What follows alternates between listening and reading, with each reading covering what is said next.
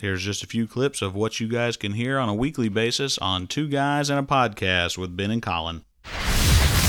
With his charm and charisma and my bluntness and general unlikability, we could carry a show together. And the funny thing was, I did not get the least bit upset by that. I actually laughed, and I was like, good point, and everybody I work with and everybody I'm friends with, they're all like, wow, that is pretty much hitting the nail on the head. Nobody argued that fact.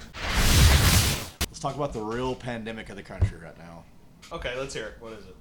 Cars taking up 2 parking spaces. I knew you weren't going to say COVID.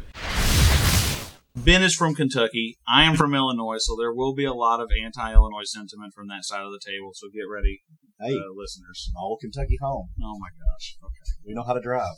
And our governors know how to manufacture license plates. I was like the Teddy Roosevelt group, Rough Rider. There you go. He's already compared himself to a president. That's fine. Another big DC reveal. Season 3, Harley Quinn. Everybody's excited on HBO Max.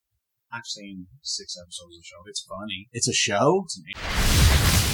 I love Paul Rudd. I've met him personally. Very briefly, but I met him. It counts. I shook his hand.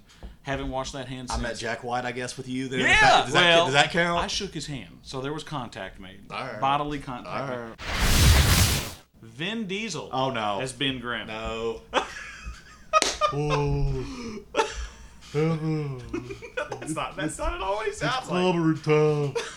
That's not at all what he sounds like. That'd be awful. There's only one true combination, and that is absolutely the best. Michael Keaton. You're damn right. You're damn right. I knew you were going to say it. Well, I mean, there is only one. He was a great Bruce Wayne, and he was a great Batman. Hear all this and more on Two Guys and a Podcast with Ben and Collin. Hope to see you back.